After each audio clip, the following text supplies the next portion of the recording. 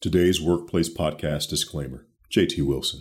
This podcast is intended to provide general information about various recent developments in employment law and human resources best practices. Nothing in this presentation or in the comments of Ms. Johnson, Ms. Shannon, or any guest should be considered as the rendering of legal or other professional advice, and it is not directed at any specific cases or circumstances.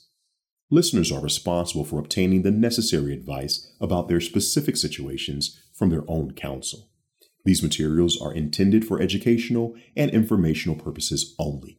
The presentation and these materials represent the opinions of the participants and not those of their law firms or companies. No part of these materials may be printed, photocopied, or otherwise reproduced, recorded, or stored, or transmitted in any form and by any means, electronic, mechanical, or otherwise, without the prior written permission of today's Workplace Podcast.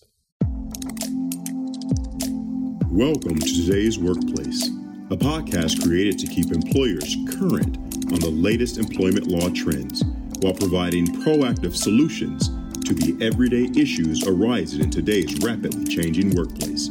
Is your business prepared for today's workplace? Let's find out with your hosts, Barbara Johnson and Belinda Reed Shannon. Collaborate taps into how effectively we create psychological safety. That space where we can feel like we can share our ideas, we can challenge each other, we can offer divergent views, and even maybe offer some new ideas, some suggestions. And so thinking about Collaborate takes me back to, as I shared, I was with this firm who was just cutting edge and doing all kind of innovation around diversity at the time. And we were putting together this tool called a culture college, where we were really doing this immersion into different ethnicities and races to help organizations enhance their cultures. And on the team, we had several different people who thought differently about things, which was by intention. We were diverse by design.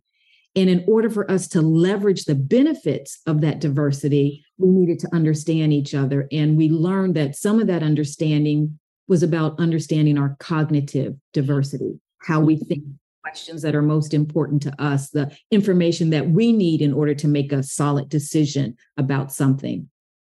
I often found myself in the space of asking why questions, like, well, why don't we do this? Why don't we try that? Or, why don't we explore doing this? When others were asking like the implementation questions, like, well, how will that work? Well, how will we get that to this site? And how will that roll out? And what will the timeline be? Sort of some how and when questions. And that can cause some frustration and some potential conflict when I'm like, let's brainstorm. And someone's like, great with all the ideas, but the execution. How are we going to get a concrete football field space environment covered with carpet? How is that going to happen, right? And, so just getting down, and how are we going to get food into this theater down in Harlem? We need to understand that the ideas are great, but we need to get down to this space. And so when we figured out that at the core of some of our frustration, and it's not about, okay, I'm never going to get frustrated, but I have awareness now that this is frustrating me. When I get to the core of understanding what it is, what can I do with that information? Well, I can acknowledge that both the why questions and the how questions and the when questions and the who questions all matter. And so I can sometimes readjust what I'm listening for, or I can reframe it so that someone else can hear it. I can say I need to get to the big picture first, and then we'll get to the details. I can, offer up a process where we all feel that we're not talking at each other, but we're really collaborating. And collaboration is where you get the greatest creativity, the innovation. And, some of the things that we created were just world-class then, and they're world-class now. But it took us not only saying we're diverse by design, but really leveraging that diversity with intention. When I talk about how to bring collaboration effectively forward, I offer two strategies. And that's, a bit of what I just shared. Every voice heard, making sure every voice is invited in, and that every emotion is acknowledged. So if you see someone, a team member that's leaning back, arms folded, not engaged, having the courage to ask, hey, I'm wondering, how are you feeling about what we're talking about? How is this landing for you? Part of the empowerment that we should have. And when we lead with emotional intelligence, those are the types of things that we do as leaders. So next is conflict. So this is C number 6. And so when we think about conflict, all of the ones that we've talked about come to bear here. Have you put in the work to build a relationship? Are you fully present to understand maybe what some of the pain points might be?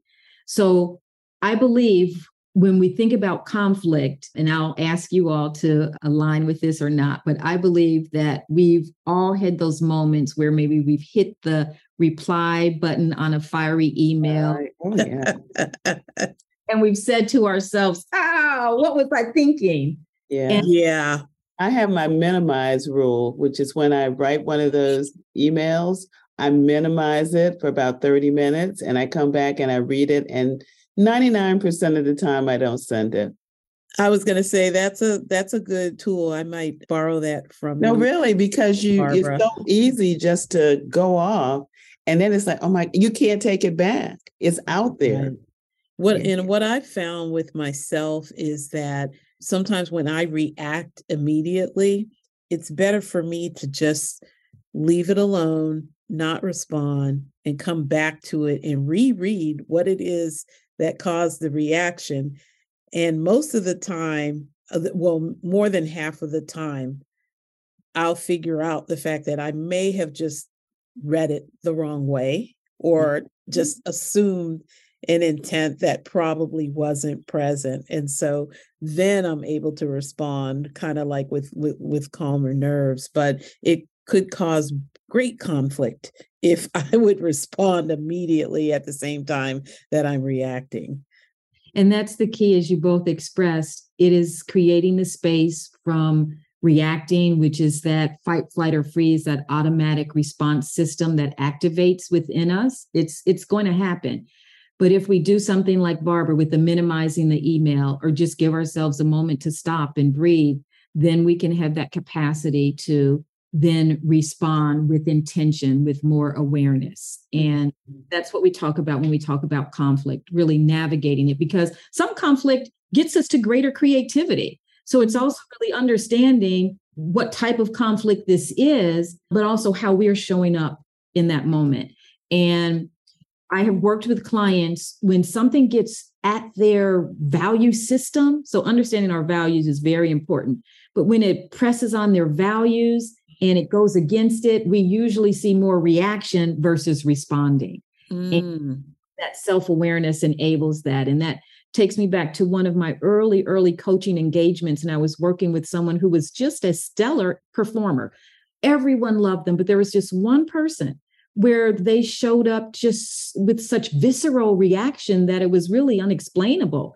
And it was several sessions in that I realized, when I rolled back and I said, well, tell me more about your core values. What really, is really guiding you, your North Star?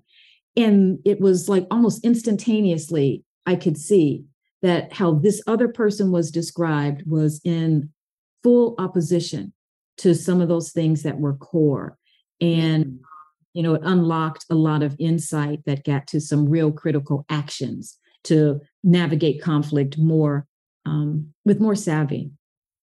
So we've gone through the 6. And so the last is culture. And I really believe all of these help us unlock a culture of belonging. When we're fully present, we minimize the impact of bias. When we are able to see ourselves and lean in to see how we are experienced by others that comprehend, when we do the work to connect with what matters to others, when we're communicating and we're open to hearing fully those different voices, collaborating in meaningful ways and navigating conflict, we create then through our norms and micro shifts, a space where people really feel like they belong.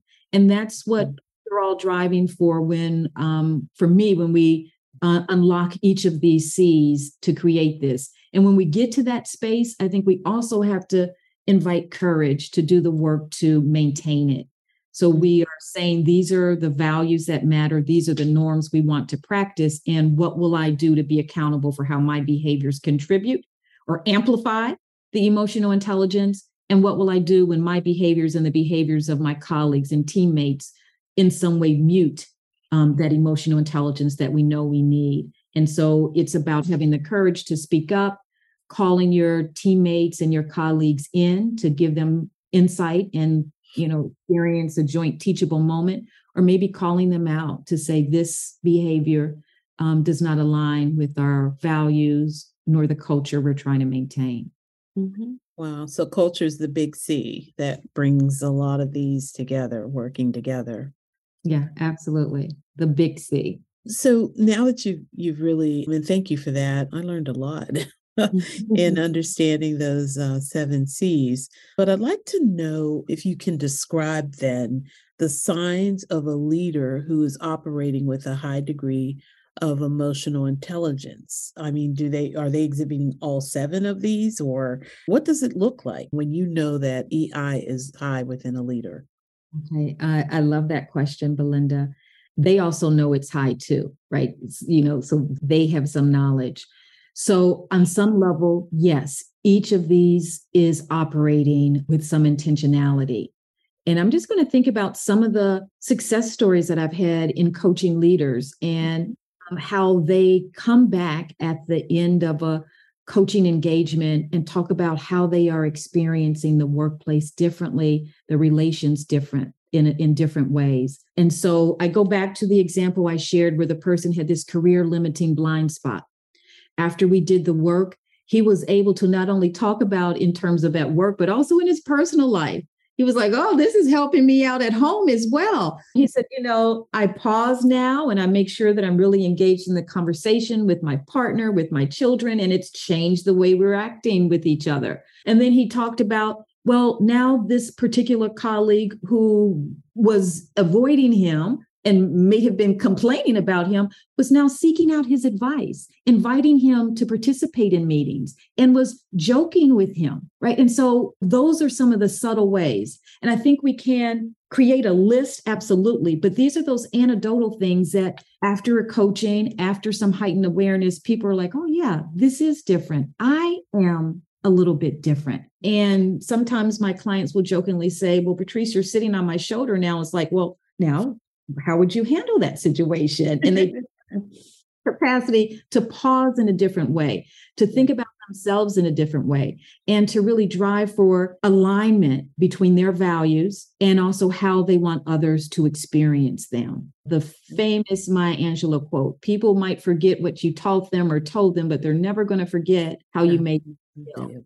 So a lot of how we know that someone is leading with emotional intelligence is the way they make you feel. They make you feel connected. They include you in. They're making sure you feel valued, that your voice is heard, that you are seen and heard and supported, right? Those types of things. And I'm sure if I ask both of you, think of a leader who was impactful and got you here to where you are right now. You would then see, absolutely, they were operating with high emotional intelligence. Yeah, absolutely. So that's what success looks like. What are some of the biggest challenges that you encountered in working with clients using this approach? My model started with the connect. And then I realized it started with comprehend. So I had comprehend, connect, communicate, collaborate, and conflict. So I had these 5 right at the center of it. I was like, well, something's missing. I need to make sure that we're here and engaged. So I added centering to say we've got to be fully present to really even do these in an impactful and an intentional way. And then if we're really doing these, we have to be willing to say, which then invited the 7C culture, that my behaviors in some way, if they're allowed to continue and persist, create the culture. And so the biggest challenges I have been in helping people understand the value of, let me pause and stop. Let me not just charge right in, because the insight comes when I'm fully present. And then also acknowledging, wow, so the way that I'm communicating with Belinda and Barbara, the way that I'm collaborating with the cross-functional teams I'm operating, all of that is building a culture. that either is going to be one where people feel that psychological safety or not. So it's that piece of ownership and accountability. Yeah. So asking people to pause and take that minute to arrive sometimes feels awkward. We are so driven often, like, here's the agenda, let me get this done, that pausing feels like, how do I have time to do that? And sometimes my response is, when you feel like you don't have time to do that, that's when you absolutely need it. Mm. Patrice, I know sometimes you're brought into situations where there has been an issue in the workplace and somebody else decides you need an executive coach or you need to work with Patrice, and they bring you on board. So you talked about some of the challenges, but what are some of the techniques that you use to get the leader to recognize the value that you can bring to the situation, especially when there's this resistance, because I don't have a problem, right? I mean, I don't even know why I'm meeting with you or talking with you. It's all them and it's not me. Yeah, absolutely. And well, I always start with level setting on why we're here. Heard you talk earlier, Barbara, about situations where people are not getting the feedback, and that creates an issue. And so if I am brought in to help someone see more fully and more clearly their opportunity area to develop in a way that really aligns with the organization's values, I have to start with full transparency around why we're here and to get their buy-in on that. And one of my key strategies is, I am here on behalf of the organization, and that does create some accountability that I owe to the organization. And I'm your coach. So this is the work that we're going to do together. So I really invest time in creating a psychologically safe space. And I give some time for things to unfold and connect. One of my key strategies, which goes back to the connect piece, and I talked about the non-negotiable. I start each session not only with, for most, a minute to arrive, but also tell me what's going on. A very open-ended, tell me what's going on professionally and personally. And I offer a caveat or a disclaimer. You share at the level you want to share. And I'm not asking you to tell me everything. I want you to feel comfortable. But it is so important for me as a coach to understand what's most alive and present for individuals. And when I'm able to build that relationship, that helps us create safer space. So there are sometimes some resistance around, why do I need to change? And sometimes the challenge is helping people understand we all have the capacity to evolve if we want to be even better. Sometimes I invite the empowerment of, you get to control the narrative here. I had a stumble. I leaned in and I took some insights from others about how I was showing up. And I learned and I've evolved and I've grown. Isn't that the incredible story a leader can tell versus, well, I just decided I'm not going to change. They need to change. And, I'm moving on. But to help them to see that capacity. And I stay in it. I stay in it with them. And when I think about some of the responses that I get from my clients, it speaks to the trust that we built. It speaks to the empathy that I bring to the relationship and the coaching. And it also speaks to I'm not letting you off the hook. Mm-hmm. A friend recently said, well, Patrice, if I work with you, what are you going to try to pay me in? What kind of currency? Is it just going to be smiles and positive quotes? And I'm like, okay, well, I'm glad you feel that. And, when we're interacting, I bring that. And I also bring a gentle push when it's needed.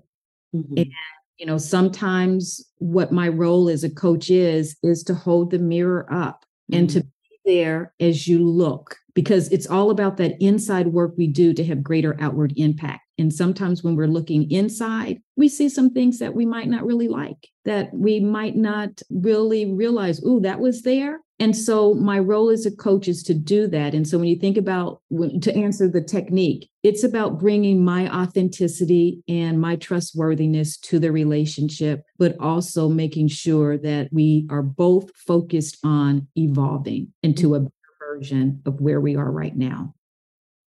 Wonderful. So, Barbara, do you want to go with the last question here, looking at our time?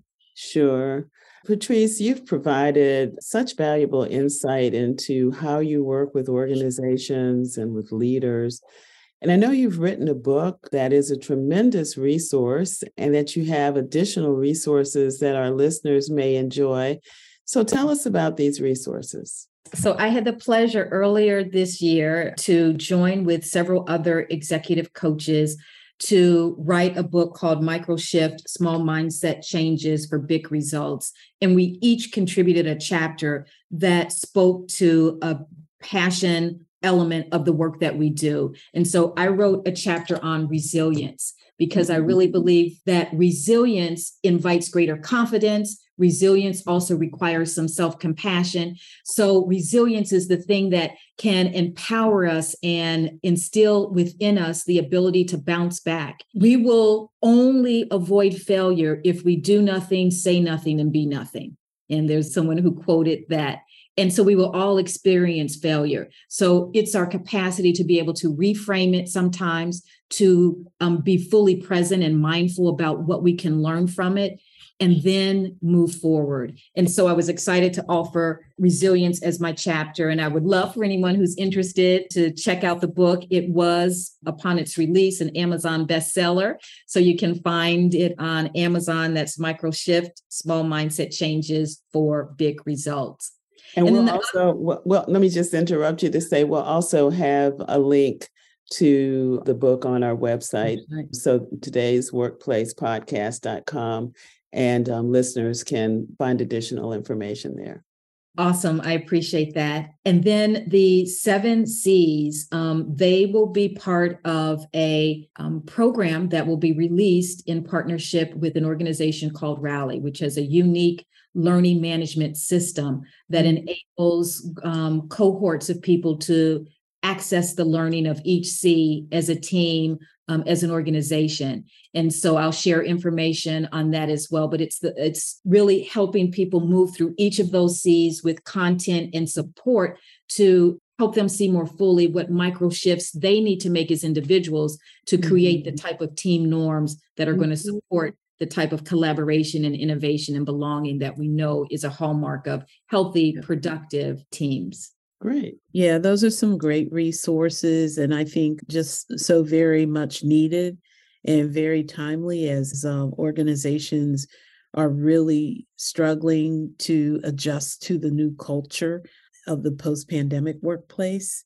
I can see where every single one of those attributes in your 7 C's can be so helpful, in the learning of leadership. And of course, individuals and team members follow, the energy that they get from their leaders. And so thank you so much for all of this great content on a very important topic, Patrice. It was really nice to spend this time with you. Thank you both. It was an honor and a pleasure. Thank you. You've been listening to Today's Workplace with Barbara Johnson and Belinda Reed Shannon. If you like what you heard, click subscribe so you don't miss out on future updates and episodes. For more information about today's episode, check out todaysworkplace.com. That's TODAYSWORKPLACE.com.